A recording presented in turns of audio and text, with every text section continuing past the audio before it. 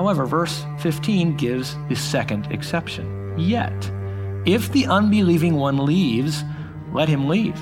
Right? And again, the issue here is that they would be abandoning the marriage and entering into divorce. If the unbelieving one leaves, let him leave. The brother or sister, that would be the believer, is not under bondage in such cases, but God has called us to peace. Here's a clear exception, or a clear time when divorce is sanctioned by God.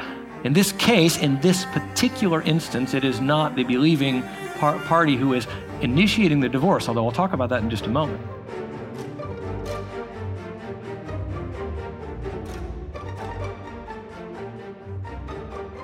Welcome again to Grace Maryville Weekly, which is a podcast ministry of Grace Community Church located in downtown Maryville, Tennessee.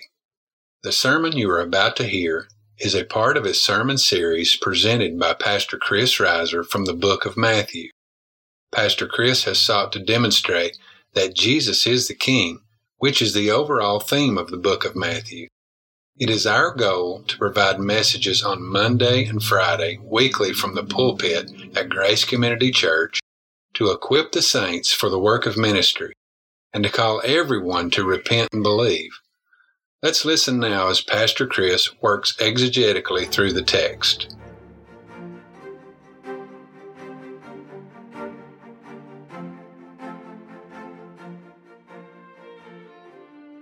Please open in your Bibles to Matthew chapter 5. And if you'll stand, I'll be reading verses 31 and 32, and then we will be moving over to Matthew chapter 19 to look at some parallel passages that talk about the nature of marriage and divorce and remarriage, because that's the place we are in the text. So, Matthew chapter 5, beginning in verse 31.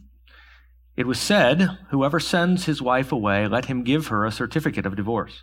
But I say to you that everyone who divorces his wife, except for the reason of unchastity, makes her commit adultery, and whoever marries a divorced woman commits adultery." Now over to Matthew chapter 19, where Jesus again takes up this topic as the Pharisees question him concerning his stand on divorce.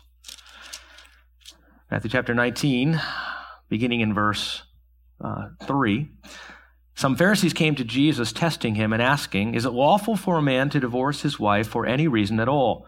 And he answered and said, "Have you not read that he who created them from the beginning made them male and female? And said, for this reason a man shall leave his father and mother and shall be joined to his wife, and the two shall become one flesh.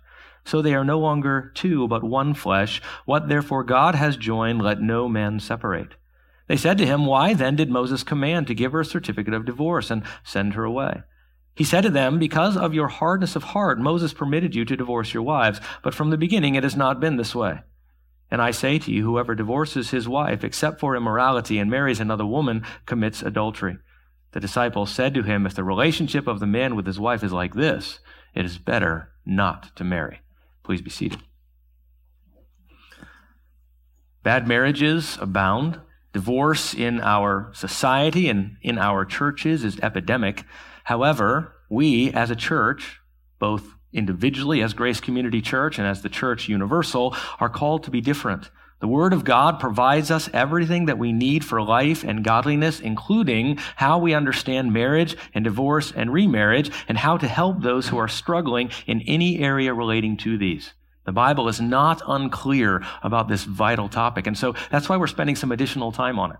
Jesus only has in Matthew 5 2 verses, somewhat cryptic, on marriage and divorce. And yet because it is such an important topic and affects so many of us, and because the Bible has much more to say about it, it's important that we take some time now so that we can firmly understand it and clearly understand it as a church, so that we step forward in giving counsel, we step forward in helping others with a clear understanding of what the Bible has to say, because there's much bad counsel in this area as well.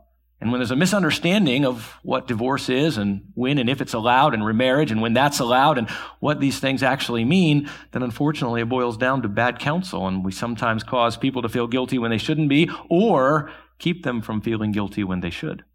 And so I'd like to take this morning to do the best I can to lay out the various views in this area and to try to bring the clear biblical teaching to bear so that we as a church will have a good understanding of how it is that we can encourage and counsel those who are wrestling through areas of marriage and divorce and remarriage, or who are simply seeking to help their children and others understand how these things work. Now, we've been studying the Sermon on the Mount. Matthew chapter 5. And in that sermon, after dealing with the nature of adultery, Jesus moves to deal with a very closely related subject, that is, divorce and remarriage. And last time in our study, we saw Jesus take on the Pharisees' teaching of divorce and then bring the proper biblical corrective through his own teaching on the matter. And since that's been a couple of weeks, I want to remind you of where we went when we did that. In Matthew 5, Jesus, in verse 31, he says, "Whoever sends his wife away, let him give her a certificate of divorce." And really, he's speaking there of the Pharisees' understanding of what was true from the Old Testament text, and yet what they had taken and really they had legalized. They'd been totally focused, as we see in Matthew chapter 19, on the idea of giving this certificate. And to them, essentially, all that was necessary in order for a divorce to be acceptable to God was that you have a certificate for it. It didn't really matter what it was for. You simply gave a certificate and you were fine and you could go ahead and remarry and do whatever you wanted. So the permissibility of the divorce for the Pharisees was divorce essentially for anything or pretty much anything that you wanted. And the condition was that you have a certificate in order to accomplish that and to be pleasing to the Lord and not to have entered into any sin. Jesus, however, corrects that, and he says the permissibility of divorce is essentially, except for one exception that Jesus mentions, another exception that Paul mentions later, there is no permissibility for divorce. He says from the beginning it hasn't been this way. The reason they were turning to Deuteronomy 24 and saying, look, Moses said this is okay, and that's true. He did allow for a certificate of divorce under the inspiration or under the direction of God. However, Jesus is saying that was because of your hardness of heart.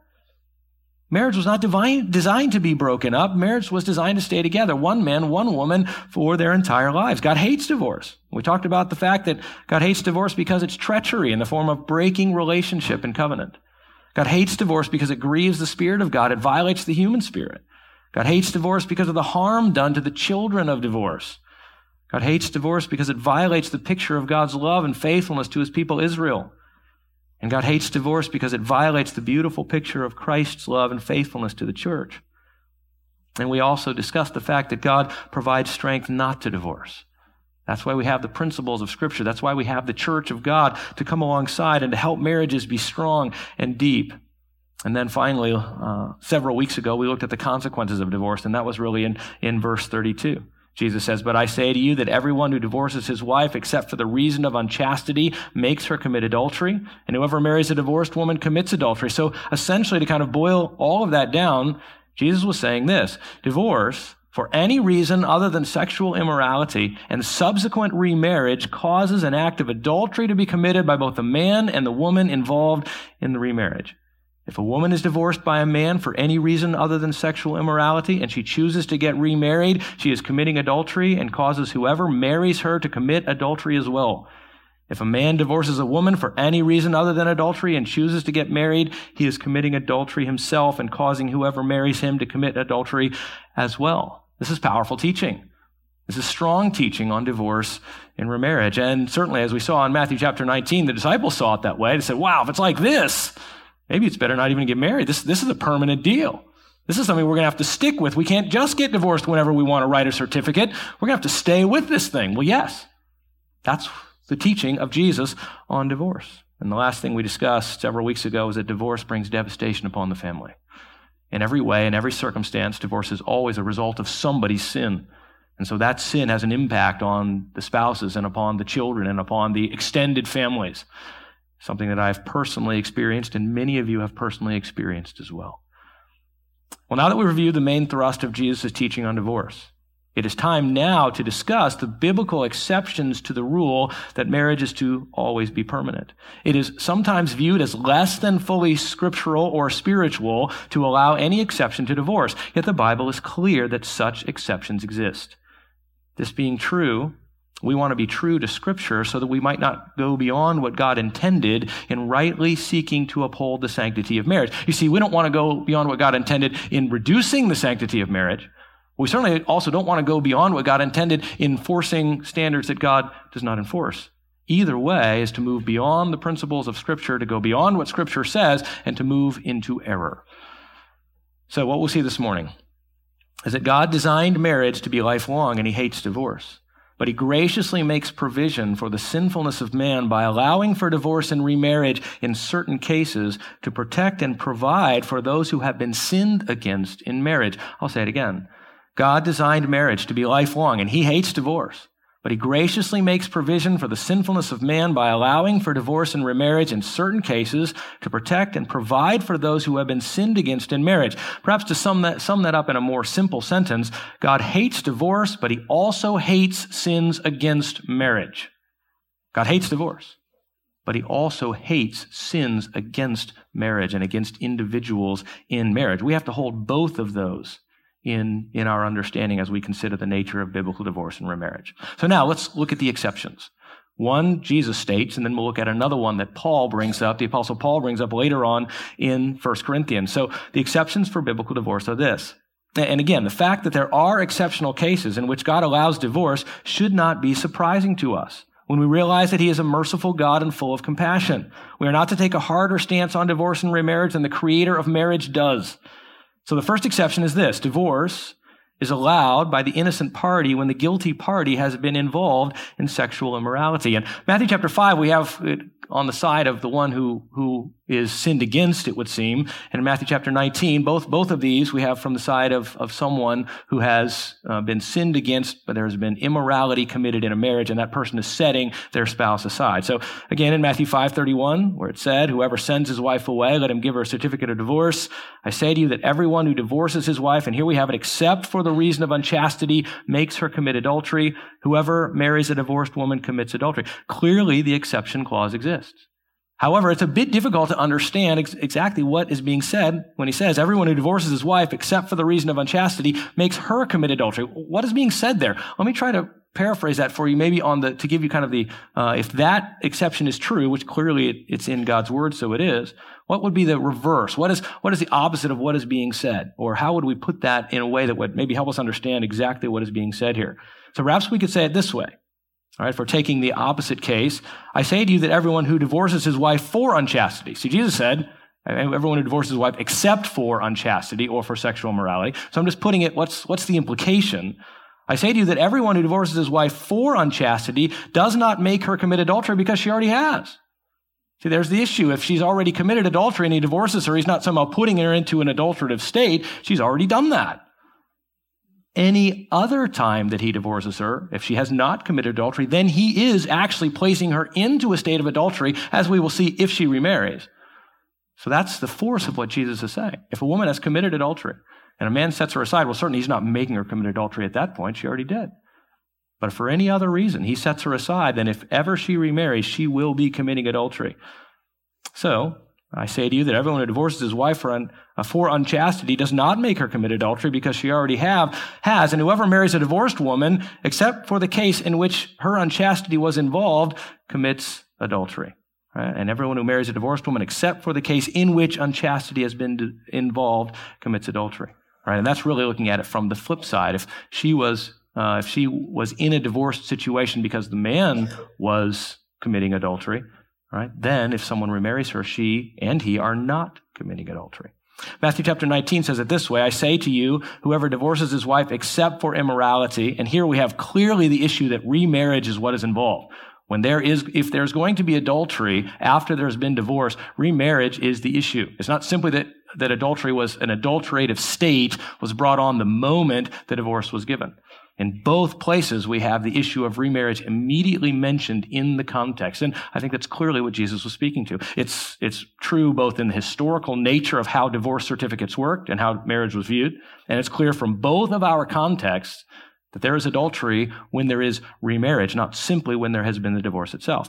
Because in Matthew 19:9, what does Jesus say? I say to you, whoever divorces his wife except for immorality and marries another commits adultery. The issue is remarriage if we're going to consider this nature of adultery. So again, if I were to put that in the what's being implied, it would be this. To say it in a different way, Jesus is saying, I say to you, whoever divorces his wife for immorality and marries another woman does not commit adultery. I think it's the clear implication and the truth of that text. If he divorces her and it was for anything except for immorality and he marries another, he commits adultery. But if he divorces her because there has been immorality and marries another, he does not commit adultery. I believe that's the clear teaching here, the clear teaching overall of Scripture in this, what we call this exception clause. Now, to bring some other scriptural evidence to bear of the idea that if there is sexual immorality, and the word that Jesus uses in Matthew chapter 5 and in Matthew chapter 19 it's often used for adultery, and yet it also has a broader context. Really, any kind of sexual immorality could involve bestiality, incest, other kinds of gross sexual sins that are involved. Each of those indicates a violation of the marriage bond. And all of those are talked about in Scripture. And all of those, by the way, carry in the Old Testament the death sentence. Every one of them. Those kinds of sexual immorality. So some say, well, he can't be talking about an exception for adultery because he doesn't use the word. I think it's clear in the context that adultery is at issue, the primary issue, but I think we can expand that out because the word is used to really involve any of the serious sexual sins that are mentioned in Scripture. So God himself, as we saw 3 weeks ago, in Jeremiah 3:8, he wrote Israel a certificate of divorce for ongoing spiritual immorality. And so to say that this could never be possible or that this could never be allowed for simply doesn't do justice to the very nature of what God himself does towards Israel. Again, that's a spiritual adultery, but Jeremiah 3:8 is clear. And I saw that for all the adulteries of faithless Israel, I sent her away. That would be the northern tribes of Israel, the 10 tribes. For all the adulteries of faithless Israel, I sent her away, and I gave her a writ of divorce. Yet her treacherous sister Judah did not fear, so she went and was a harlot also. We're saying that God sinned in doing that, even in dealing with the spiritual adultery. Obviously, didn't write an actual physical writ of divorce, but there's the principle involved. She was spiritually immoral, and so she did this over and over. I warned her, and I set her aside. She was betrothed to me, she was married to me, and I set her aside as a result of this. So that would be our first indicator that there are other places in Scripture where there is this. Now, Jesus gives the exception clause. That would be enough. However, there are other places in Scripture where this is indicated. I think another very important understanding of what Jesus is doing here in making this exception clause obvious is that he is providing for the issue of New Testament grace when it comes to adultery. In the Old Testament, if a man or a woman was found to have committed adultery, what was the penalty? And really, sexual sin of any of these kinds, bestiality or incest, they were to die. And if they were dead, then what was the spouse free to do? Remarry. The Bible is the clearest thing about marriage in the Bible and divorce and remarriage is that when a spouse dies, then it is acceptable to remarry at that time. That marriage bond is done. It's broken. But clearly in the Old Testament, that was what was being set up. You commit adultery, you have broken the marriage bond or the one flesh nature, the physical one flesh nature of it, you die. You have violated the command of God. And so then the spouse is free to remarry. But what happens in the New Testament? We don't kill people anymore when they commit adultery. We're not allowed to do that. That is not what we do under New Testament, under the law of Christ as related to us in the New Testament. So what is a spouse to do when their spouse is in ongoing adultery or has committed adultery? They're not going to die. And so is the spouse going to be asked to live for the rest of their life with this other spouse committing adultery or having done that when there is no death penalty to take care of that so that they might remarry? I believe that's what's going on here. Jesus is providing a New Testament grace upon grace. Grace so that adulterers aren't killed, but grace also so that those who are being sinned against by adultery in marriage have a means by which they may enter into another marriage without being condemned by God. Adultery in the Old Testament brought the death penalty, which would have released the innocent spouse to remarry since the offending spouse was dead. This exception here that Jesus provides is God's gracious way of helping the innocent party in an adulterous situation since the death penalty was no longer in place. Now, be careful here. Divorce in the case of adultery is not commanded in this passage. It isn't the moment that happens, you have to divorce your spouse. It's sometimes viewed that way, but it is not. It is allowed when adultery has been committed. But as a general rule, I think both in Old Testament and New Testament principle, and even the very principle of God as he finally sets aside Israel on the basis of her spiritual immorality, that he was patient with her. And that it was time after time after time as she violated that commitment that God remained faithful. And I think for a spouse who has been sinned against in this way, there's oftentimes it is both good and right to forgive and to seek to draw to repentance and seek to see the restoration of that spouse, even as committed adultery. It's not an instant thing where you committed adultery, we're done.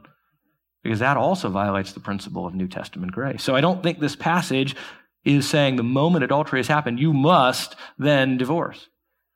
It is allowed for, and then it by implication in the rest of the New Testament principles, and really Old as well, there's going to be working through those issues to see if that person might be brought to repentance, and then the grace would be extended by the offended spouse, and the marriage could continue. What a blessing. So adultery does not dissolve a marriage. It allows for the dissolution of a marriage if there is ongoing, particularly when there is ongoing and unrepentant adultery. So reading from the Grace Community Church Distinctive, not our Grace Community Church, but Grace Community Church, John MacArthur's church in Southern California, says this: the only New Testament grounds for divorce are sexual sin or desertion by the unbeliever, and we haven't covered that one yet. The first is found in Jesus' use of the Greek word porneia in Matthew 5:32 and 19:9. This is a general term that encompasses sexual sin such as adultery, homosexuality, bestiality, and incest. When one partner violates the unity and intimacy of a marriage by sexual sin and forsakes his or her covenant obligation, the faithful partner is placed in an extremely difficult situation. After all means are exhausted to bring the sinning partner to repentance, the Bible permits release for the faithful partner through divorce. I think that says it very clearly, and I think it says it in a biblically correct way. So that's the first exception. There's an exception allowed for divorce when there has been adultery on the part of the offending spouse. But there is a second place, and this is perhaps even, I think Matthew 5 and Matthew 19 are very clear. There's much dispute over them. And yet, even if we were to dig into the Greek of both of those, we would find that the Greek itself, the underlying grammar, is not necessarily difficult. It's just hard to understand exactly, how do these exception clauses work? And yet, I think an exception or an allowance for divorce, and particularly for those that say there are no grounds for biblical divorce ever, is even more clear in 1 Corinthians chapter 7.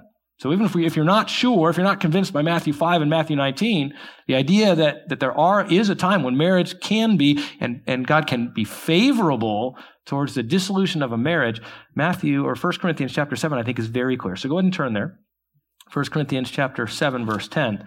Very much interesting material here. We don't have time to cover it in depth. It would be good to do so sometime, and we will when we go through 1 Corinthians at some point. But 1 Corinthians 7, the whole context here is the wrestles that the Corinthians had with marriage. And if you think we're messed up, you think our society's messed up, because we have very little on the Corinthians. It's postulated that there were those in Corinth who had been married 10 times, 15 times, 20 times, and they were entering in and out of marriage partnerships continually.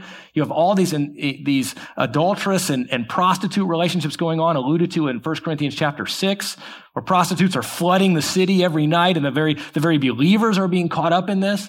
Then you have believers coming to Christ in the midst of all of this. They've got unbelieving spouses. What do?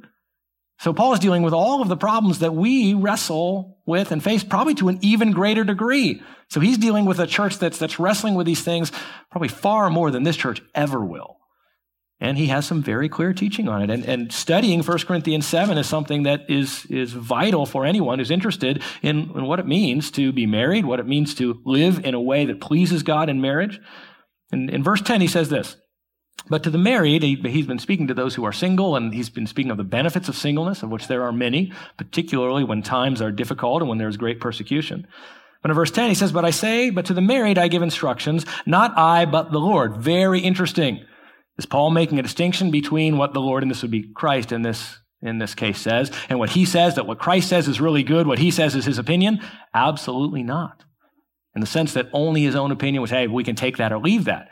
It is when Paul says, not I, but the Lord, he's going to give us exactly Jesus' words on divorce and remarriage. But then he's going to go on to say, but not the Lord, but I say this other thing. That means he's under the inspiration of the Spirit of God. It carries equal weight. Unless we want to just cut out Paul's letters. That's his opinion. What Jesus said is really important. What Paul said isn't. No, what any writer said that was under the inspiration of the Holy Spirit is vital. And remember that it's the inspired writers who tell us what Jesus said. Right? Jesus didn't write the Gospels. The inspired writers did, and they give us his words. Anyway, he says, I give instructions, not I, but the Lord, that the wife should not leave her husband. Well, we just read that in Matthew chapter 5 and in Matthew chapter 19. Couldn't be any more clear. From the beginning, it has not been this way that they would separate. They're supposed to stay together. So he tells two believing spouses, you can't divorce. You are not to divorce. right? And he's speaking to believers here. Verse 11, but if she does leave, she must remain unmarried or else be reconciled to her husband. Now, there's much discussion here. I don't think he's providing for certain cases necessarily when it is good for the wife to leave. I think he's speaking when she leaves and she shouldn't have. She must remain unmarried or else be reconciled to her husband. Those are only two choices. Two believing spouses, one chooses to leave, saying, look, she cannot be remarried and she must be reconciled to her husband, and that the husband should not divorce his wife. The wife shouldn't leave, she shouldn't divorce her husband, and the husband should not divorce his wife. And it's clear that he's speaking to two married persons, because in the next verse he says, but to the rest I say. Well, who are the rest? The rest are those who are in mixed marriages. That is a marriage where there's a believer and an unbeliever. He says, to the rest I say, not the Lord. Woo. Well, why that? Well, because Jesus didn't speak to this. That's all he means there. Jesus spoke to one situation, one instance, and dealt with it fully. And he doesn't access all of Jesus' teaching on that either. He says, but now there needs to be some additional teaching on this, because Jesus, when he was on earth, didn't leave us with this. So the Spirit of God has given me this to say to you about marriage, which causes us to be careful about reading one part of Scripture and saying that's all there is to say. Why? Because God is revealing further things through his Scripture. And again, although the words of Jesus, obviously, as the Son of God, the King, are weighty, they're not more weighty than the rest of Scripture. And Jesus didn't say everything about everything. He left that for the apostles to build on that foundation, really to build the rest of the foundation so that we might know how to live. So anyway, Paul says, the Lord didn't speak to this. Jesus didn't speak to this when he was on earth. So I need to, because you need to know what to do. They're wrestling now. See, they'd come to Christ, one or the other of the spouses, and they were like, now I'm here with this unbelieving spouse. I know the principle is that I'm not supposed to be united light with darkness. We're not like-minded. We don't have the same desire as far as who we serve, our master. Wouldn't it be better for me to divorce him? Shouldn't I put him away just out of hand, or her out of hand, because we're not properly united? So that's the first thing the Apostle Paul deals with. He says, no. So, to the rest I say, not the Lord, that if any brother has a wife who's an unbeliever and she consents to live with him, he must not divorce her. And a woman who has an unbelieving husband and he consents to live with her, she must not send her husband away. It's the same thing. Send her husband away, divorce. He's just using a different word for it. Right? So you can't say, well, that's something different in the next verse. It's both divorce. Neither one is allowed simply offhand, simply because of the fact that there's believer, unbeliever. They're not allowed to say, hey, you're done. Here's the divorce papers. You're an unbeliever. I can't live with you. Now, this is a much more complex situation than you might think. You need to read the whole chapter. They weren't simply concerned, well, I just don't want to live with that unbeliever anymore. They were concerned about being unholy. Here I am united with an unbeliever, living in my own home. What's going to happen to my children? They're going to be impacted by this unbeliever. And if you know friends if you have friends, or you are in this situation where you're living with an unbeliever, you understand the anxiety that comes upon you when you consider how that unbeliever is going to impact your kids. Because there's some very real and very deep matters here that we don't have time to get at. So, it's not just like they were thinking, we just want to divorce for any reason. No, they were concerned that maybe they themselves were being unholy. Even in the sexual union, being united to an unbeliever, maybe that's not even godly. And then with the idea that you have children that are being impacted by this unbeliever on a regular basis, they were concerned. But here Paul says marriage is so strong, even for believer, unbeliever, that if that unbeliever says, look, I'm willing to live in this as a marriage. That is, I understand as far as an unbeliever can that this is a commitment that I've made to you. And the basic commitments that are involved there, if they say I'm willing, then you don't divorce them. You allow that to remain. You allow that to continue.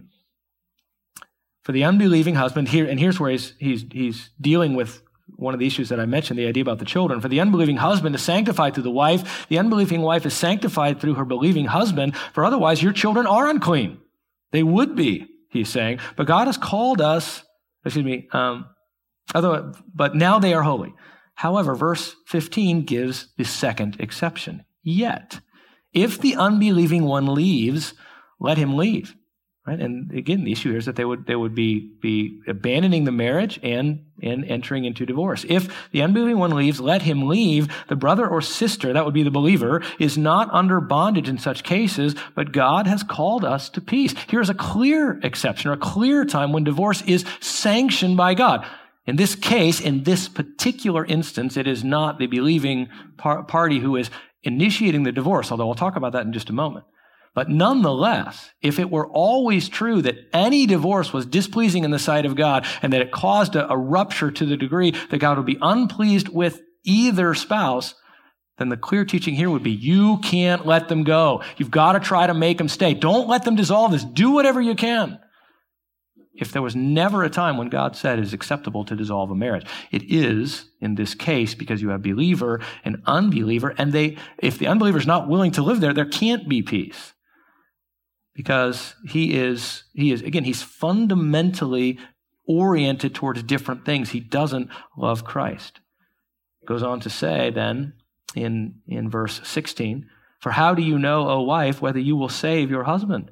Or how do you know, O husband, whether you will save your wife?" This seems to have been their primary concern. Notice it doesn't say save the marriage. It says, how do you know that they will come to Christ? That would have been a primary reason to stay in the marriage, right? I want to keep them close. I want to be able to continue to bring them to Christ. In fact, the very highest reason possible to keep the marriage together, that you might be able to continue to witness and see someone come to Christ. He goes, look, you don't know that that's going to happen. There is no guarantee that you're going to lead them to Christ. And so if they will not agree to live as a married person with you, to live under the covenants of the basic covenants that even unbelievers understand about marriage, you let them go because you can't determine that you're going to bring them to Christ and they're going to destroy the family. God has called us to peace.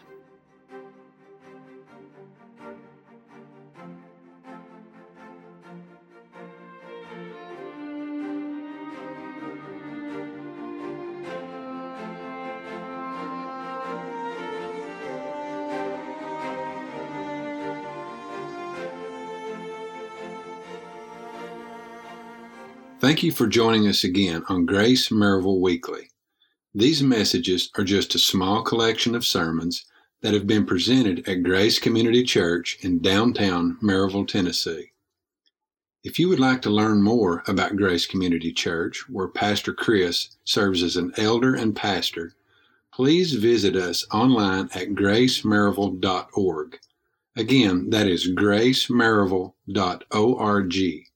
There, not only will you be able to find out more about the many ministries at Grace, but you will also be able to access a full audio archive of messages not only presented by Pastor Chris, but also messages presented to our women's ministry, youth ministry, and college-aged ministries, as well as the Sola and Essentials conferences hosted at Grace. We invite you to visit us online, and we hope that you will join us again next time as Pastor Chris continues to exegetically work through the book of Matthew. Until then, remember that Jesus is the King, and the time is fulfilled, and the kingdom of God is at hand. Repent and believe in the gospel of Jesus Christ.